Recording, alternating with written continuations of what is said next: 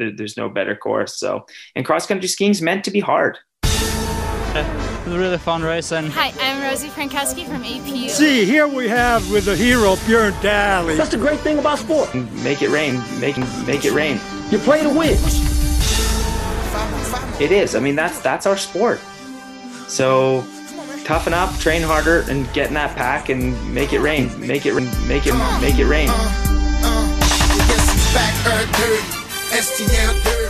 First of all, skis need wet. Make it rain. You gotta have paraffin ironed onto them once in a while. And speaking about income, get your head out, Elizabeth. Here come the big one. Make it rain. To the toilet and flush it. My last stance be a stance of a General Custard. See, the critic of air must use air to make a case against air. The fact that he's able to make an argument at all proves that he's wrong.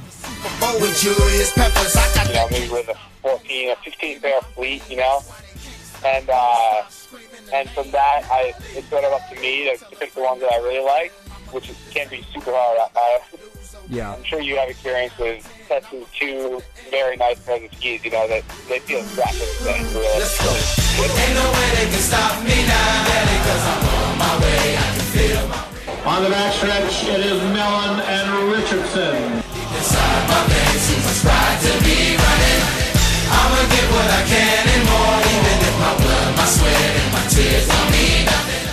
Okay. My best advice to you, shut up. You're welcome. You're welcome. No, it wasn't playing. Like you shut up. It's just like, if you want to talk to me outside, I'm more than happy to talk to you. Talk about basketball. Like Michael Red. Tell him again. It's bumper like Michael Red. Hear what I say? The Twins are going to win the World Series. The Twins have won it. It's a base hit.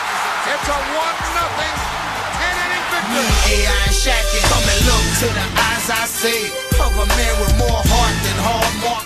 During the race, she heard me. I'm very flattered about that. You are skiing very wise. We're going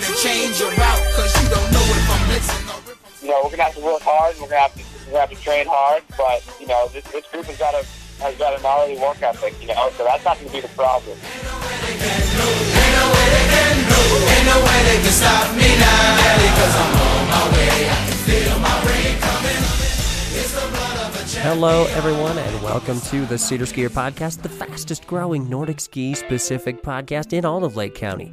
And today we are so lucky to have Alaskan Tyler Kornfield, a 2018 Olympian, U.S. National Cross Country Ski Champion, and the first American full-time Ski Classics athlete.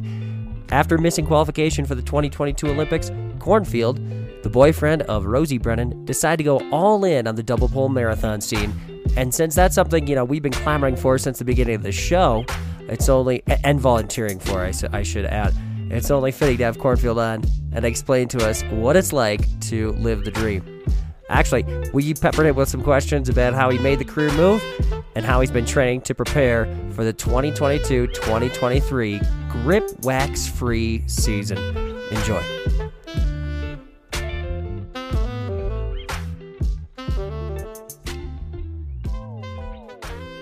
Yeah, well, hey, where am I catching right now? Were you guys in Park City, like just training with everyone else, or where are you at right now? Yeah, we are in Park City. Camp finished up. The races were yesterday, and yeah, we're gonna take a week of rest. Maybe go to the desert a little bit, and then get back into the swing of things back in Anchorage. Do you do like mountain biking and stuff as well? Like would you say get out to the dirt? Is that kind of what you're gonna do? Yeah, we definitely mountain bike. Granted, we're not great at it, or I'm not great at it, and I say that because it must be the bike. If I got a new bike, then things would change. But no, I love mountain biking, but we go to the desert to mountain bike, and I don't mountain bike too much for training in Alaska. Yeah, mostly because my mountain bike's down here, but when I'm down here, it's kind of like a little treat.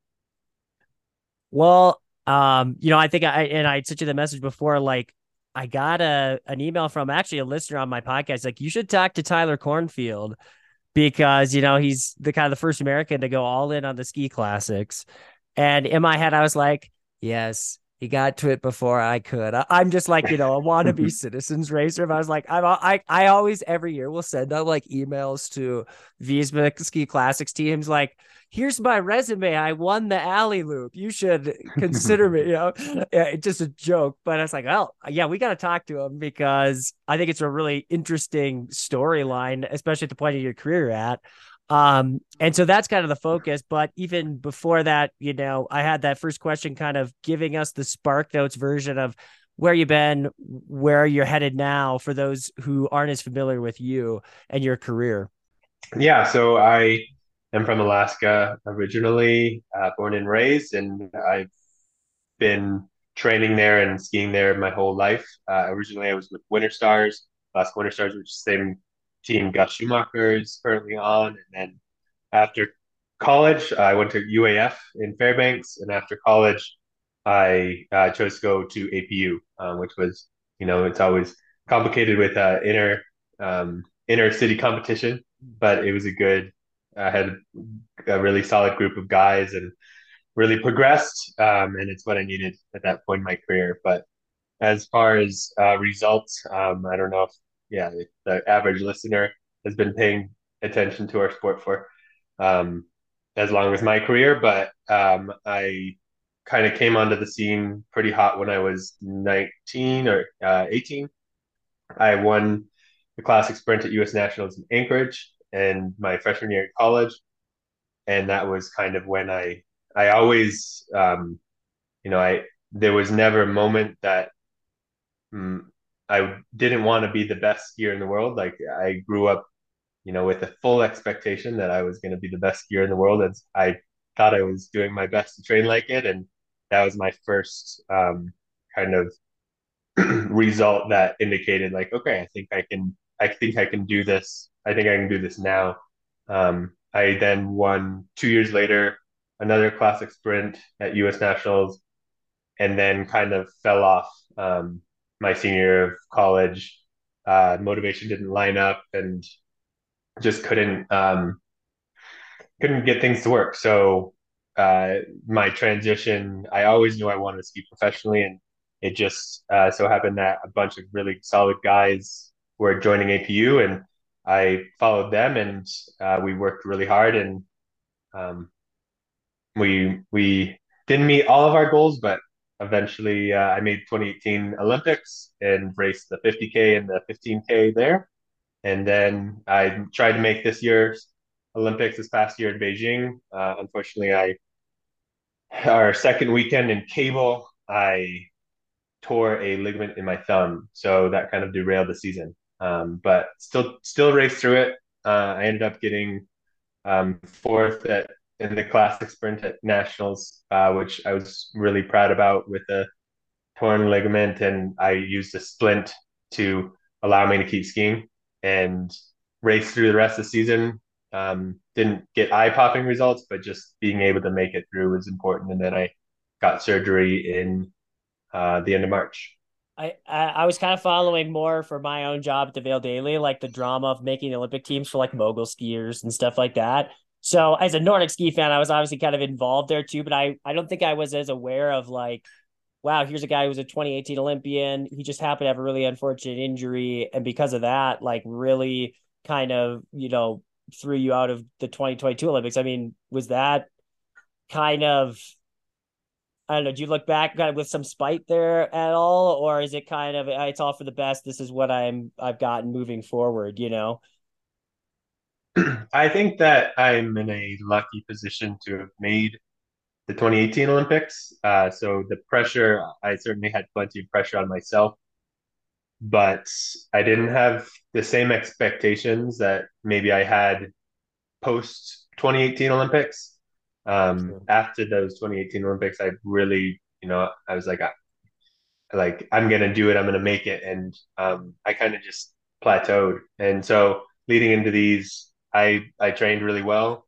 I had, I won the first race of the season when I tore my ligament. I was leading the Super Tour, which I had never had results that good that early, so I was really happy about that. And I'm at an age when I was able to absorb it, absorb it was obviously frustrating and a shock I've never had an injury, significant injury like that. I've never had surgery, but at the same time, I've grown to appreciate that there's ups and downs. Um, just the fact that I was able to make it work. I made the choice to not get surgery right away and try to continue towards making the Olympics. And yeah, I can be really proud about that. And I was, so I didn't really overthink it. I just was like, this is what it is, and just keep moving. And I want to, I also kind of naturally transition into talking about how you got into ski classics. But going back further, I put some questions there about kind of your childhood growing up, because you have, I think, on your website that your parents were active, but not so much in sports. I'm curious, like, can you describe that a little bit? What caused you to pursue skiing as a kid, and at apparently a really high level too, like where you're like, you were very determined, I want to be best in the world. That's rare too, to have those aspirations. So, I mean, what can you say about your childhood experience and even, some of the big lessons your parents did pass on, even if they weren't athletes themselves? Yeah, that's a great question. I think the biggest impact was the ski community in Anchorage. I had incredible role models from a young age. Keegan, obviously, but before that, Nina Kemple and James Southam, and a lot of and Lars Flora, great Olympians who were in my community that I got to see every day.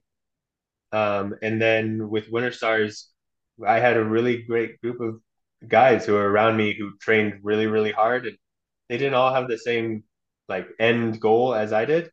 But we worked really, really hard, and um, yeah, I think that was a huge impact. I started skiing with uh, Winter Stars when I was 9, so um, Winter Stars, the training philosophy is it's pretty like it's open. It's how much a skier wants to put in, but when a skier decides to go all in, then it's there to support you. And you can kind of see that with Gus too. Like uh, Jan is there to be with you as you progress. So and then as for my parents, I mean, the biggest thing they taught me was the love of outdoors. And my dad's a bush pilot, or that's how I came to Alaska. Bush pilot in Alaska is someone who flies in rural Alaska. So my parents met in like kind of the village on the border of the Arctic Circle, and that's the whole Alaskan adventure of being outside and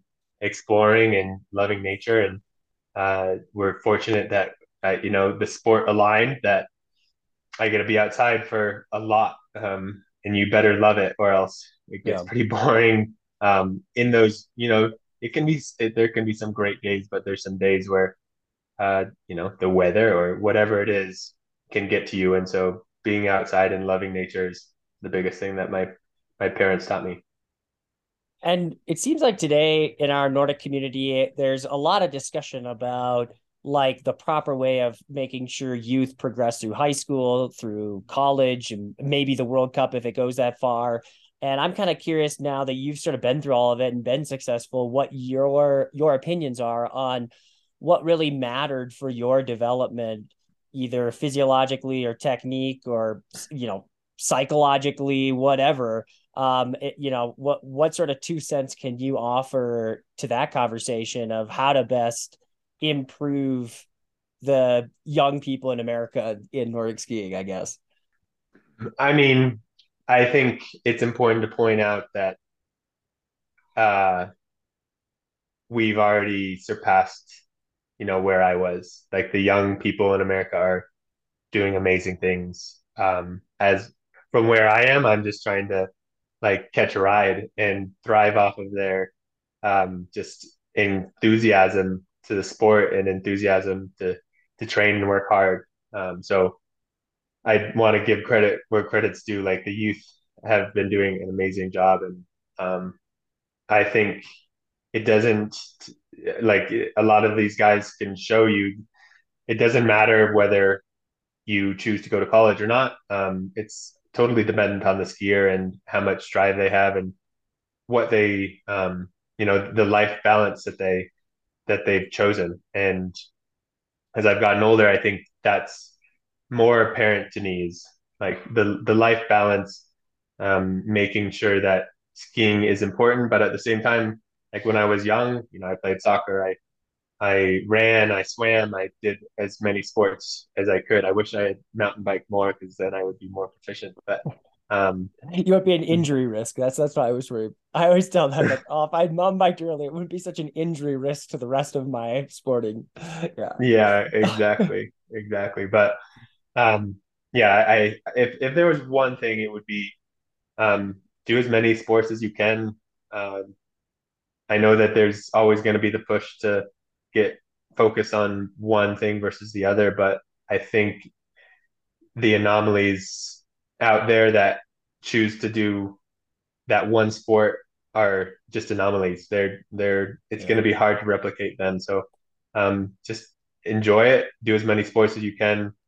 If college is right for you, go for it. But um, and then as far as progressing from college to professional, I believe I'm pretty passionate that when I give advice, whether it was solicited or not, to those who are seeking professional skiing, is don't just do it for a year. You can't learn what you need for your future. Like if you're in it for like just having fun, I mean, I'm not going to knock that, but if you really want to learn something, you have to go through the ups and downs. You have to learn, maybe I'm going to make a World Cup team or a World Champs team that first year, but probably not. And learning to deal with that frustration and that failure is really important. And I think that's been the biggest benefit of going as long as I have is I've gone through some big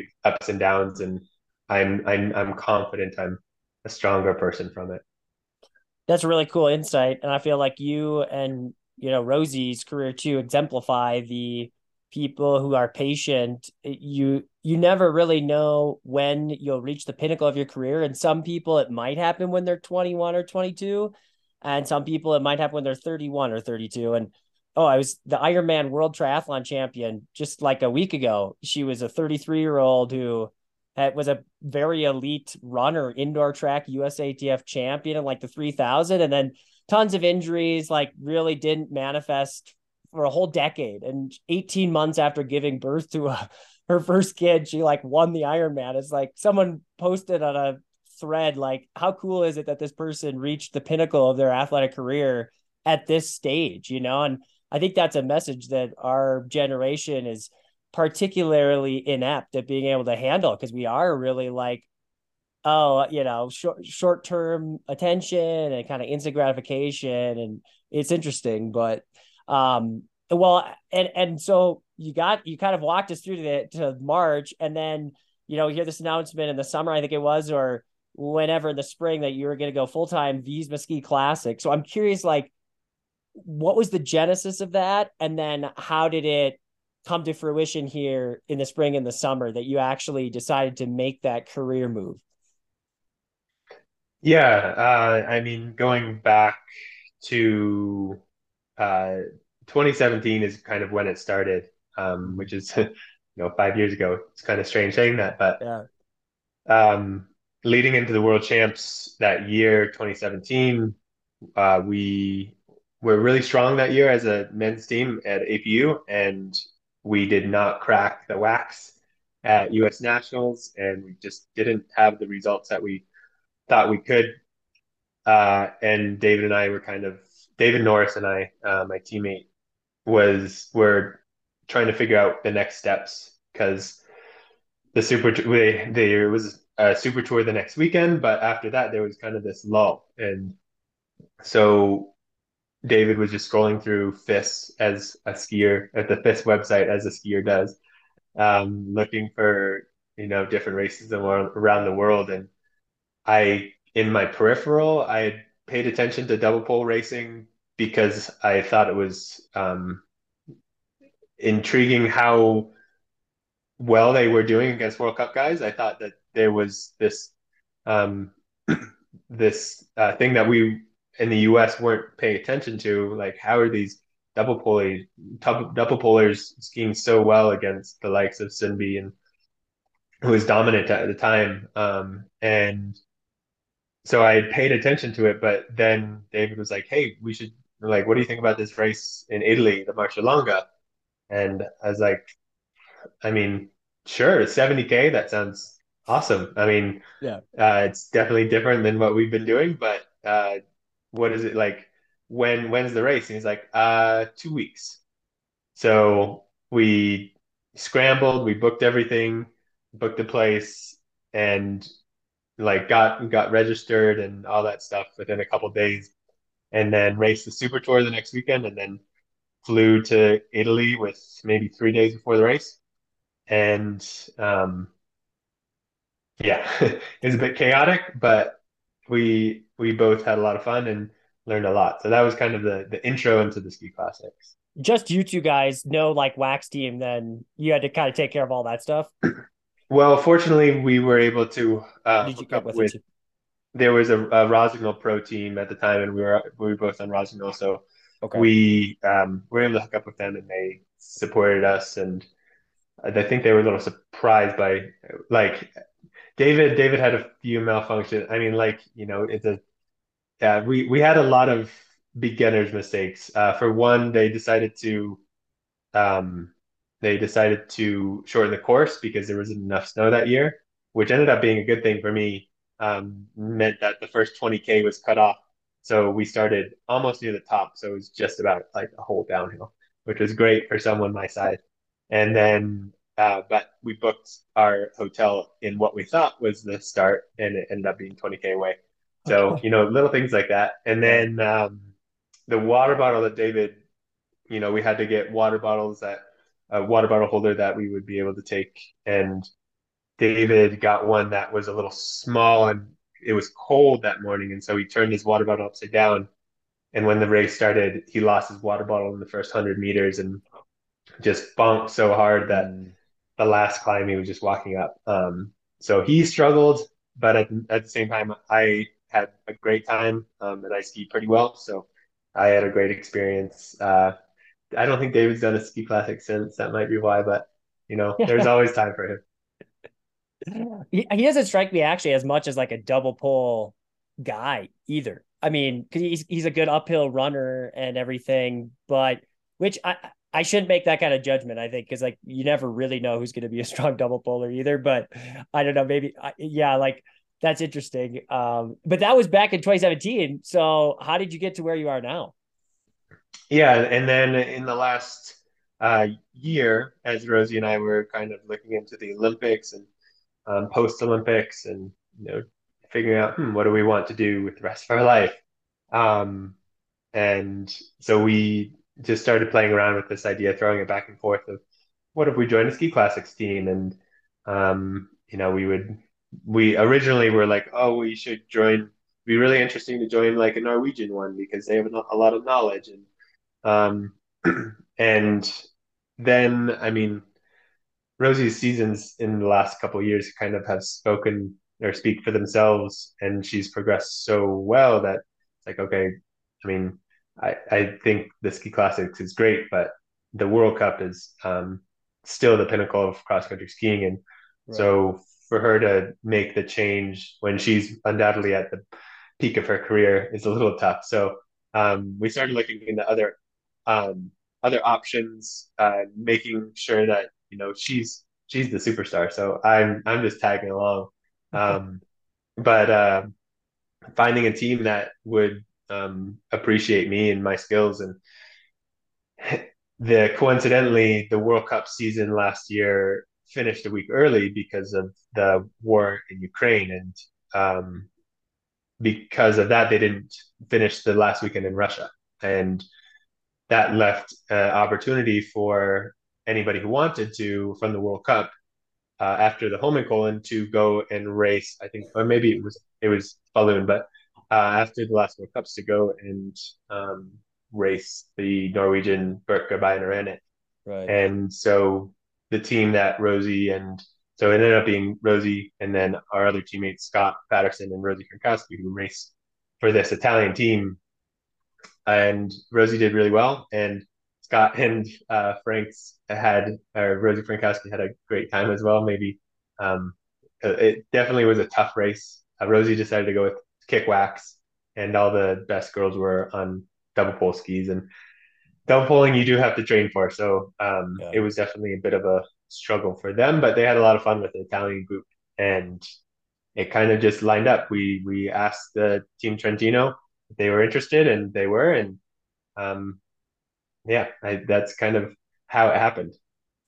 Yeah, I was going to say the partnership you have with them, it's sort of grown with some of those other athletes, but who sort of initiated that? Was that just like a cold email that you sent, or if you guys has Rosie done the Birkin before? I thought maybe she had done it, or someone else. I feel like US skiers have done those, either one of those races in the last couple of years. But I guess, yeah, how did you initiate that relationship with them specifically? That before the Birkebeiner Rennet, Rosie just messaged as many teams as she could and asked like, what are you guys like, what can you, how much support can you guys give us at this race? It's a week or two before. So just kind of cold calling, and they were super super receptive. There were a lot of coincidences that just kind of played out. Part of the deal with the ski classics, when the Russians weren't allowed to come and race, they opened up extra spots, and so that allowed the Americans to take those spots. So a lot of kind of weird happenings that kind of made it all click together. And then as for me, I just we stayed in touch, and I had a few phone calls with Bruno De Bertolis, the coach for the team, and then also with Petter Eliasson, who is his wife went to UAF, so we kind of had a connection the last couple years. Especially David's pretty close with Petter, and so called him up and or asked what he thought, and he actually raced the Marcialonga with this Team Trentino last year. So he's like, they're a great group of guys, and I think you're gonna have a lot of fun. Yeah. And at that point, were you already like, this is kind of what I'm going to try and do next year too? Or did you come to that decision more after the race? Like, because I mean, it's got to be a huge transition for you just to be like thinking Olympic qualifying, World Cup stuff to full-time ski classics. I mean, how did that decision kind of play out? What was the calculus behind it? Yeah, I mean, or are you really there yet either? Where it's like, hey, if a World Cup opportunity comes, I'm going to still take it. I mean, it's hard to have the idea in my head of never pushing towards a World Cup is difficult, but I think it's somewhat realistic. That this next crew of guys are really really fast, and you have to be on your game to stay with them and to beat them. And not that I'm shying away from that, but it's more just a change of pace and change of scenery. And I think the ski classics is this unexplored circuit. There is one other person who has raced a few of them. It's Holly Brooks, also from Anchorage, and she's kind of talked to me quite a bit about the ski classics and racing for them.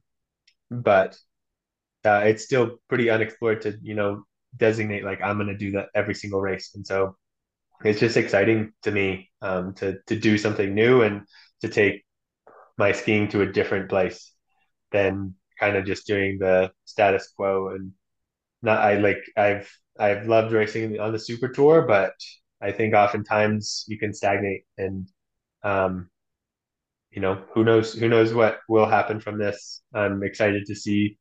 My training has definitely been not the same, not exactly how I would have written it out if I would have written a specific plan, because I've had to come back from surgery, and it took me a while to get into double pulling, which is was definitely pretty frustrating. It was definitely gnawing at the bit to just get started, but I didn't start double pulling like focused until July, and so the jury's out whether I'm going to have the ability to stay with these guys, but I'm willing to see, and I'm optimistic that, as I continue racing throughout the season, it's kind of just it's gonna line up. It's gonna come. I'm gonna get faster, and I'm gonna start to understand the race circuit a little bit more. Yeah, I'm curious on the training side, like what, because you've excelled in mass starts and sprints, and it seems like you might have like a really good makeup for ski classics in that way, where you have to be able to go long, but you got to be finishing high intensity and all that stuff. So, I mean, was that part of it too, where you're like, maybe I could, like be good at this because of that? Like, and how have you, I guess, develop your training plan to kind of hone in on those strengths, but also work on your weaknesses? Like what can you tell us about the specifics there? Yeah, going back to your first part of the question, I definitely feel like it suits me, especially a bigger stature guy. There's definitely a broad range of body types, which is really cool to see. You have little guys who, have to make it on the climbs, and you have big guys like me who need to suffer through the climbs, but make it to the finish for a good sprint. So I going back to the Marcialonga, which ends in a 3K finish, like uphill finish, which is pretty tough. Um, a lot of the other races can align to my strengths. So in terms of my weaknesses, it's so hard to say. I mean, granted, like you have to take everything I say with a grain of salt because I haven't raced most of these circuits, so I haven't raced these races, and I'm trying like the best data that I can find is through Strava, going to look at all the races that have been raced. I take the data and I put it on like a gradient profile and kind of see, okay, what's the average gradient? How long are these climbs? And how can I train towards that? I think the climbing is going to be really important because that's probably going to be my weakness, but I just can't say because when we did the Marcialonga, we actually got dropped in the overspeed because they were going unreasonably fast, like double pulling 35 miles an hour. So I can't remember, but it was just like, and like I'm going all out sprint and getting past, and so um, it's just kind of we're just gonna have to wait and see and hope that I've been doing a lot of climbing sessions in Park City. I've been using more flat terrain because I figured altitude and so you can still work the heart at the same time as doing flat stuff. So it's kind of just feeling my way around and um, trying to do the best day to day. Yeah, and there's some pretty. I've listened to a few of the Ski Classics podcasts too, where you hear the training of some of these guys, and like there's some of them who are totally fine with like 4 to 6 hour double pull sessions, like 11 months of the year, 5, 6 days. You're like, wow, really? Is that like longevity wise? Your elbows hurt just like thinking about it, kind of. And part of me thinks like that's unnecessary. Like you could build fitness and have good double pull endurance, and then part of me is like, well, maybe double pulling, it's literally the same thing as like cycling or running. It's like it's a very specific mode. So the double pull champions are really just double pulling a bunch. But there's at least a couple who, will throw in skate sessions here or there, or they have different lower volume things. But I was wondering if that's kind of intimidating to you, or if you've kind of like tried to grab some of that and make your own sort of mixture of this is what I think I need. Like what's your like weekly hours like now? Is that, and what's kind of the distribution for you? Yeah, that's back to is it overwhelming to look at? I definitely made the mistake of looking at some of the guys and looking at the hours that they were pulling and Yeah. there's one guy who's doing 3 hours every single day, basically the exact same loop. And I tried that for a little bit, and then I was like, you know what, this isn't me. I need to uh, I need to like remember that I know how to train. I don't need to try to copy copy them. So, like I said, the jury's still out whether that's going to work. But yeah, so at the start when I started getting into being able to double pole, I started trying to do 3 hour sessions and just got pretty wiped. And then I came back and decided if I can be consistent and double pole every day, that was kind of my core is just, make sure that I have a really quality 2 hour plus double pole. Rarely do I go to 4 hours, but at least like 2 hour plus.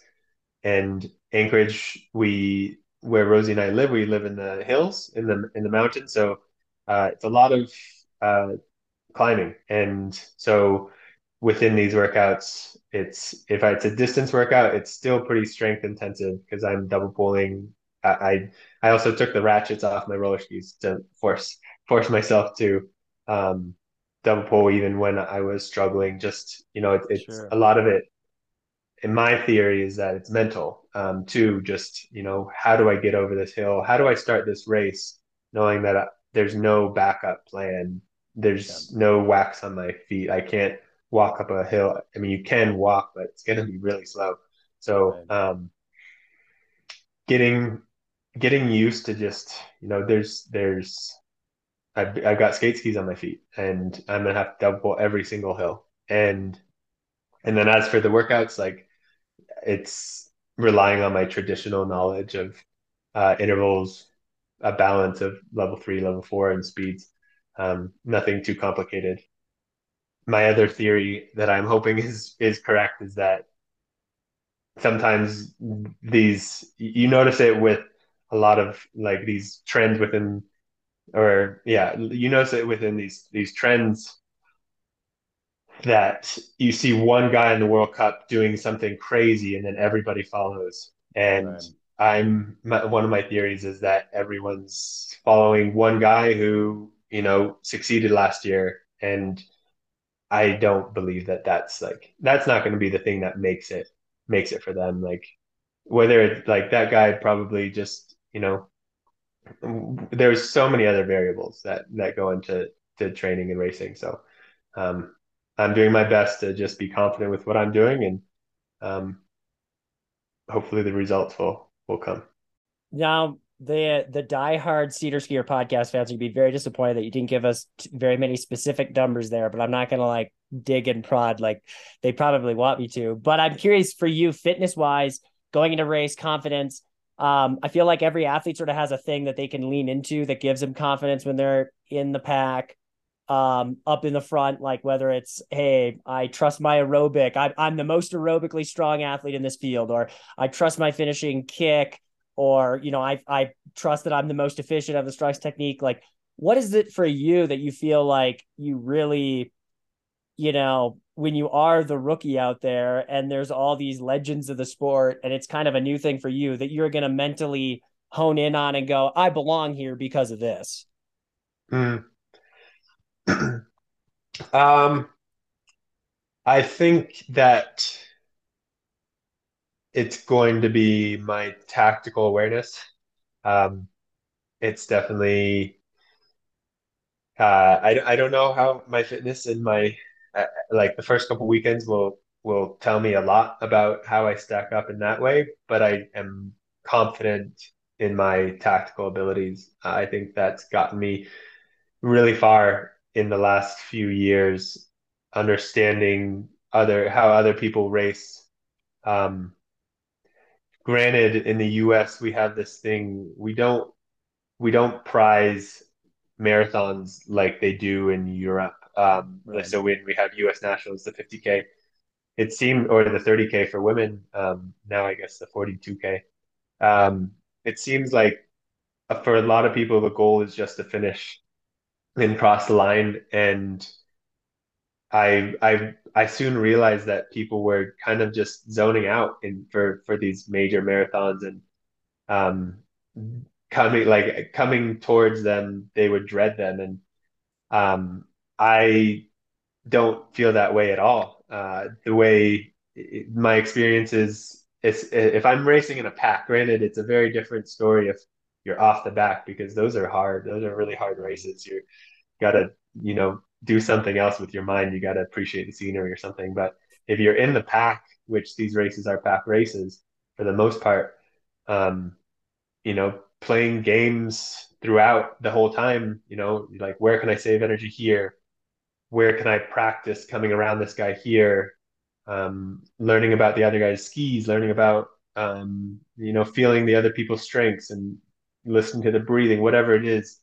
I think that's where my strength is. I think that I can be the best in that.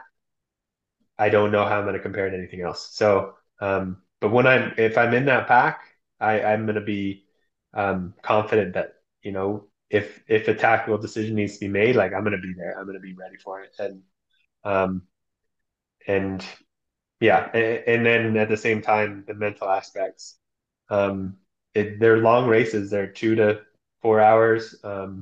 So you got to be grounded in some way. You got to be you can't be overly focused. You can't be hyper aware, because that's going to drain you at the same time. But you got to be um, aware, just generally aware and grounded for that whole time. So that's a lot of what I've been practicing, even away from sport, is trying to be grounded and trying to be appreciative of where I am, and not get caught up in uh, too much other than that.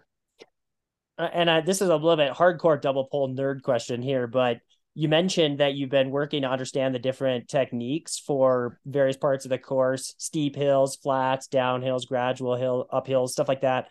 And I'm curious, like, what sort of form elements, mental cues could you share for those? Because I think even for, yeah, I guess dedicated Nordic skiers, they just think of the double pole, and they probably never have been in a situation where those minute changes are going to be massive difference makers like they are in the ski classics, and taking advantage of a fast flat. Like, it sounds like you had an experience where everyone was just cruising, and it's like, how are people going this fast?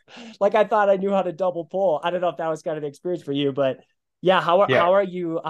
What are those things, and who's kind of helping you, coach you on it? Yeah, I I wish I had a better answer, other than I'm doing a lot of coaching myself. Um, and I have the convenient support of one of the best skiers in the world in Rosie. But granted, she's not a double pole expert, and but yeah, we can bounce ideas off of each other, and I can ask, okay, does this make sense? And she actually gave me one the last couple months that I've been using. um, you can see a lot of old footage, but I mean, even now, a lot of double pullers in sprints in particularly, but the focus is to try to get as far up on your toes as possible. The toes are the centerpiece. If you can get on your toes, then you can put power. I think the reality is that, getting on your toes is kind of the you know backswing of it's that what comes after the important part. So what I've been thinking about is coming off my heels, using that as the impulse, and that way it has more balance to the double pull. So I mean, that's just one example of kind of one of the cues that I've been using lately. But when I started getting more into double pulling in the last few years, uh, it's it's just, I think, a lot about rhythm, and just maintaining a solid rhythm. And I don't know. I do a lot of counting when I'm skiing, so just count to 20, and I don't need to do many more cues than that. And then the rhythm is going to change when you're going up a steep climb versus an overspeed. And you want to use a few other cues, like I mentioned, with like coming off my heels, mostly for overspeed. But you see a lot of the guys, switching legs, kind of doing this lunge type thing. So in my training, I'm kind of deciding, like, okay, is this make sense? Are they just doing it because someone else is doing it? That kind of stuff. That the more time you spend double polling, the more you learn. And I've just tried to spend as much time as I can double polling, and try to pick up these these little things that I see these guys doing and trying to differentiate between is this actually going to make me faster, or am I doing it just because I'm jumping on the bandwagon? So that's kind of what my thought process is. It is interesting how some things, elements, whether like a uphill, going up a steep uphill, if you just do it a lot and make yourself double pull up steep uphills all the time, like your body sometimes does try to find that most efficient way that works for your, you know, body type too, the length of your arms, your torso. I think that all impacts those angles, that even if some study says this is what it should be, or some skier has this is what it should be. I'm like a pretty notoriously terrible waxer. So like what you talked about, how feeling kind of exposed when you go into a race, like on skate skis, like this is my only chance. I kind of did that many times in marathon races around the Midwest, kind of by force, but it's like interesting how because of that mental aspect has been kind of solidified, that like, oh yeah, worst case scenario, I'll just double pull it. And there's been some miserable moments in that, but it's kind of interesting how like just going for it and just putting yourself in those situations, you do learn some things. But also, man, like watching pro skiers at the next level, or ski classics guys have been doing it for a long time, I can imagine that would be just a tremendous catalyst for all of these topics. And so I'm curious, like if you had training camps, even now with Robinson Trentino, I know you talked about you guys are going to be in Toll Block, right, for the season. So like what sort of work with your team has been happening so far, if any, or what's kind of in the works for that?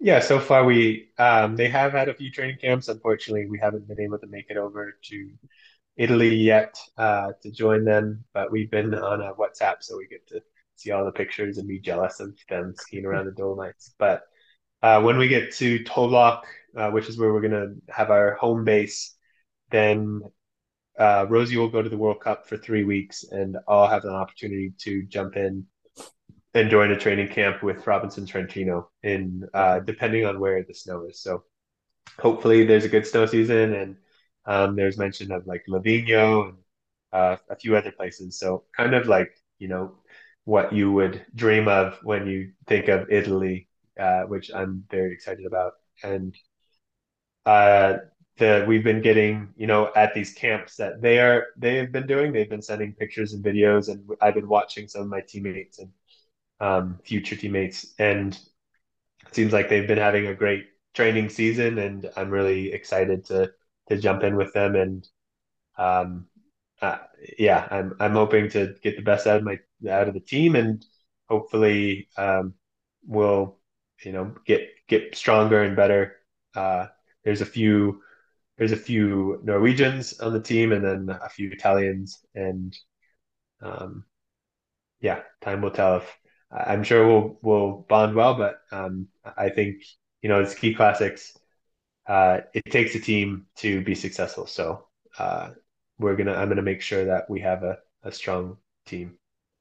Yeah, and it seems like if you followed the sport for a long time, it seems like ski classics sort of where like World Cup, once people are done with their World Cup career, they might do a twilight stage or chapter. And now there's younger athletes going right to it, and it's becoming much more specialized. Like with it, if you're not doing the Anders Auckland like crazy 5 hours a day stuff, like good luck. And so I'm curious, like what your opinion is on that in terms of just like the difference in caliber of athlete between World Cup and ski classics. If someone were to ask you, I know you mentioned like World Cup is still the pinnacle. I don't think anyone would debate you against that, but I almost wonder if it's like ski classics has become an equal caliber athlete, just doing such a different, I don't know, skewed version of skiing compared to World Cup, that it's hard to compare. Is that sort of how you see it, or could like Alexander Bolshinov just hop into ski classics and win by like a minute? Yeah, there's one ski classic that probably is an outlier. There's one that hasn't been won without kickwax yet. So that's the one outlier where I'm sure a World Cup athlete can come in and dominate that, which happened last year with Ninget. And so I'm sure Bolshinov decided to jump into that one. There's no doubt. As for the others, it's much more in line with cycling, where uh, it's cycling. You have your classics, you have your tours, you have your time trials, you have all these specialists, and dove pulling is a specialist sport, and so sometimes you have these random guys who in cycling go off the front and beat the sprint group, but most of the time it's those guys who know how to sprint. These are like in the tour, the sprint stages. That's what double pole racing is. And so I don't think Bolshinov would just walk away with these races, or any other guy. And then at the same time, like, if you're not in the top tier of the World Cup, you definitely will struggle. You can't just assume like, oh, I'm fit, so I can be competitive with these guys. Like, you need to be fit and you need to be a good double puller. You can't be one or the other. Uh, yeah. I I'm curious, like logistics wise, this transition in your career. I know that Nordic skiing, it's hard to like make it, and for a lot of people, just with financially, sponsors, all that stuff. I mean, what can you speak to the logistical barriers or maybe lack of barriers that have enabled you to make this like the right step for you and with Rosie too? Yeah, and what kind of details can you tell us about the support you're getting either from the Ski Classics teams or your brands for doing this? Yeah, I don't think I'm going to give you the answer that you want about how much I'm getting from the Ski Classics teams. I wish it was millions of dollars or thousands of Sure. dollars, but it's cross country skiing, and it's for lack of a better term, a niche sport. Yeah. But people are fanatical about it, and that's what matters. But as far as financial support, I mean, I was well supported when I was a younger skier. The odd thing, when my support dried up for some reason after I made the Olympics. I don't quite know why, whether it was just a coincidence or not. But going into this year, there's like the caveat that I'm very fortunate that Rosie's on the World Cup, and she's the U.S. team is well supported at this stage of the progression, and so um, we definitely have cut some corners on some things to try to make it work. But yeah, finding a place in Europe was difficult. We worked through as many connections as we could to find an affordable place, and we were able to find a relatively affordable place, and then leasing a car, and Right. it's money, but at the same time, yeah, and at the same time, post Olympics, I decided to um, balance my ski racing. I felt like it was a little bit, it was becoming a little bit wobbly in terms of my life balance. And so I partnered that with a part-time job as an engineer. So I'm going to be Okay. doing that in Europe as well. So yeah, working remote. And I think it's going to um, be a really great balance when over there. I'm not going to get, too sucked into the, skiing 24/7. Sure. And um, it's going to help out financially. So in terms of, I wish it could all come from skiing, but you got to make it work when you can. And if I get the moonshot and I start winning these races, then um, if you are very successful in the ski classics, you can definitely make a career. But Right. yeah, I need to see where I stack up first.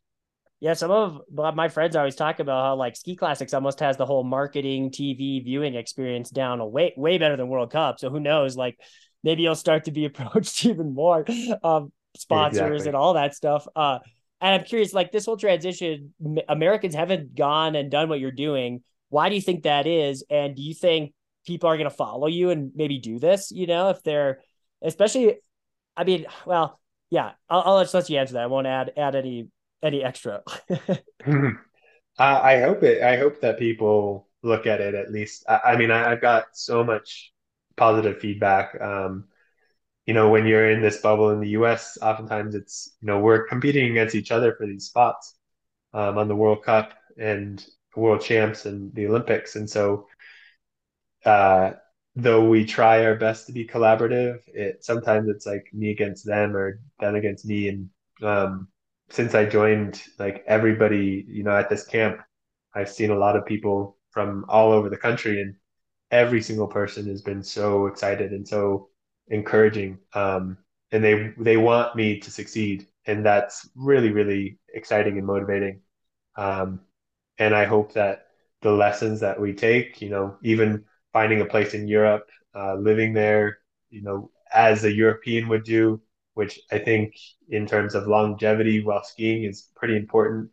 Um, I think all these lessons that I hope we can take, we can pass on. And uh, I mean, I think Ski Classics is only moving forward. So I think it's going to become a bigger and bigger thing. And this next generation of American skiers is, um, I mean, we're getting quite a bit of depth. So if these guys want to try something new, like I think doing the same thing that David and I did, like throwing a race here or there, and like these are incredible places, beautiful places. You can get away with, not making it affordable. Like you can make it affordable. Right. And so just give it a shot and see where you land. And if anyone's interested, message me because I hope to have a little bit more guidance as I go on. Well, and it seems like when you look at the European club system model, like the ski classics exists kind of at the higher end of, I guess, one of the cradle to the grave on that continuum. When I went to Oslo in 2019, I stayed with Lynn Ski, the club there in Oslo, and it was cool to see 7-year-olds through 65-year-olds, and they're all skiing and on their Wednesday practices. And then the 65-year-old group, they had a whole bus people going to the Birken, like together. There was like 65 of them, and I guess it was a wide age range, everyone from 15 all the way through probably 70. And I feel like in America, I mean, we have like the Berkey and we have some of these other things, but you don't see a lot of clubs that would like offer a ski classic option, obviously, at all. And I'm wondering if you think that's something we almost kind of need or could look into. Would it have an effect on the growth of the sport as a whole to have it seems like, I mean, the obvious reason of maybe it not being there is, well, there's no ski classic in North America.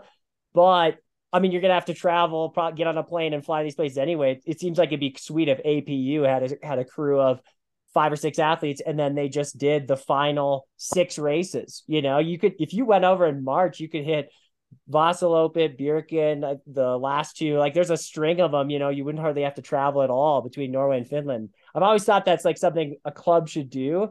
There just hasn't been the interest, but I'm interested, like what you think of, the impact that having ski classics be kind of a part of the club system could have, if any, or if it's something APU's talked about. Like, I don't know if Eric Flora and you guys have ever discussed that. No, I don't think it is a common discussion. I think the American pipeline is pretty specific towards World Cup and Olympics. So it definitely take a shift. But I think at the same time, maybe starting a little bit closer, and there are opportunities within the US to um, showcase some of these types of racing, and we choose not to do that. I would love if the ski classics were to have a race over here because I think that would be an eye opener to Americans. But yeah, that might take some work. But I'm looking forward to meeting everybody in the ski classics, and um, yeah, hopefully they are interested in getting more Americans involved. And I'd love to talk with them about ideas because there's definitely a lot of hurdles. I mean, even getting a visa, it's something that we're still working on. So that's not it's not an easy intro as an American. So um, I think starting smaller and just we can do some I think there should be a few more, or there should be roller ski races, and then double pole roller ski races, and then hopefully some double pole marathons. And I don't know, it's tricky because America's market isn't too large to incorporate all of this. So um, I have a feeling that if the U.S. wants a team, it's going to be one group, and it's going to start out in the grassroots level, and just being on the tour and not focusing too much on like the high end. But Right. um, I think that's totally reasonable, and I think that I hope that this is kind of like an intro into piquing people's interest because I've definitely gotten a lot of feedback. I mean, even coincidentally, like I got a message from someone who didn't even know I was pursuing this, asking if ski classics team was something that, having known that I had done a ski classic or a few ski classics before, like, is this a thing that Americans would be interested in? I about putting it all together. Just a few more questions. I appreciate your time so much. It's been really fun. And these are kind of more big, broad, deep questions. So, the first one is, what are your goals in this next chapter of your career? You talked about kind of coming into the World Cup with, I want to be the best skier of all time. Like, how does this chapter fit in with that? Yeah, for starters, I think I've become a little bit more realistic with age. I understand that, it's really hard to be the best skier in the world. Um, and I'm glad I wasn't told that at age 10 Right. because I wouldn't have tried. Uh, and like that doesn't mean that the spark hasn't come out, like hasn't Right. gotten out of my eyes, but like I definitely know that this might be really challenging. There might be some races that I'm off the back, but to say a specific result is really, really difficult. I'd love to be top 30 in every race. I don't even know if that's possible. But I want to ski in these packs and I want to progress through the season and absorb these races. Have the I think another training philosophy is like have enough double pulling background so every single race I absorb rather than it um, like blows me out for the next weekend. And so if I can absorb every race, I can keep improving. Right. If I can do that, the season's gonna it's gonna roll well. If I'm not there, then that's when you really start to suffer. Too much time off the back is gonna be hard. But at the same time, you can still find these little packs here and there, and appreciating the guys that you're around and knowing that every single guy is working really, really hard to get to the finish line as fast as they can. So um, I'm going to be there with them. Where do you see yourself as a skier and or person or both, I guess, in 5 years, 10 years, 15 years? Are you going to be in Anders Auckland? Like, do I have to say 25 years from now? No, I can say that I'm not going to be in Anders Auckland. Um, I mean, 5 years from now, I'm going to make an assumption that I'm not going to be, winning every other race on the ski classics, and I think that um, in the US, it gets exponentially harder. We have a culture to drive towards economic viability. And I think that's going to be the overwhelming factor is like, okay, it's time to settle down and start to find a real life. I can't do this forever. And um, so 5 years from now, I'm probably going to be, um, I'm hoping to be doing something I'm passionate about.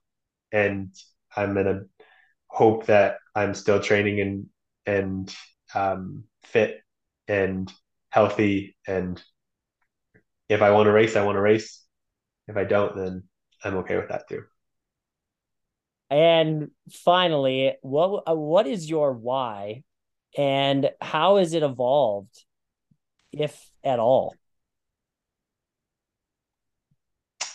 Yeah, I mean, the why originally, right, was um, because I thought I could be the best in the world. Like that's why I woke up every morning and every single day I would every single decision I would make.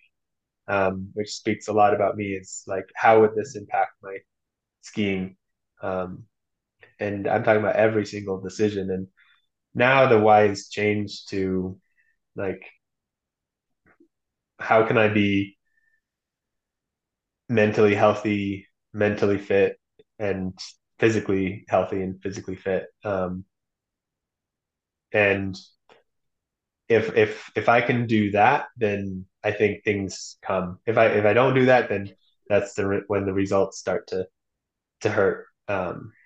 And yeah, I don't need to overcomplicate it other than just, be mentally healthy and physically healthy. Is there any other like questions I should have asked you, that I didn't, related to all this stuff, or other thoughts that you have? I know I always like to do that just to kind of, if I didn't cover something, it's your podcast too, now that you've joined us. Yeah.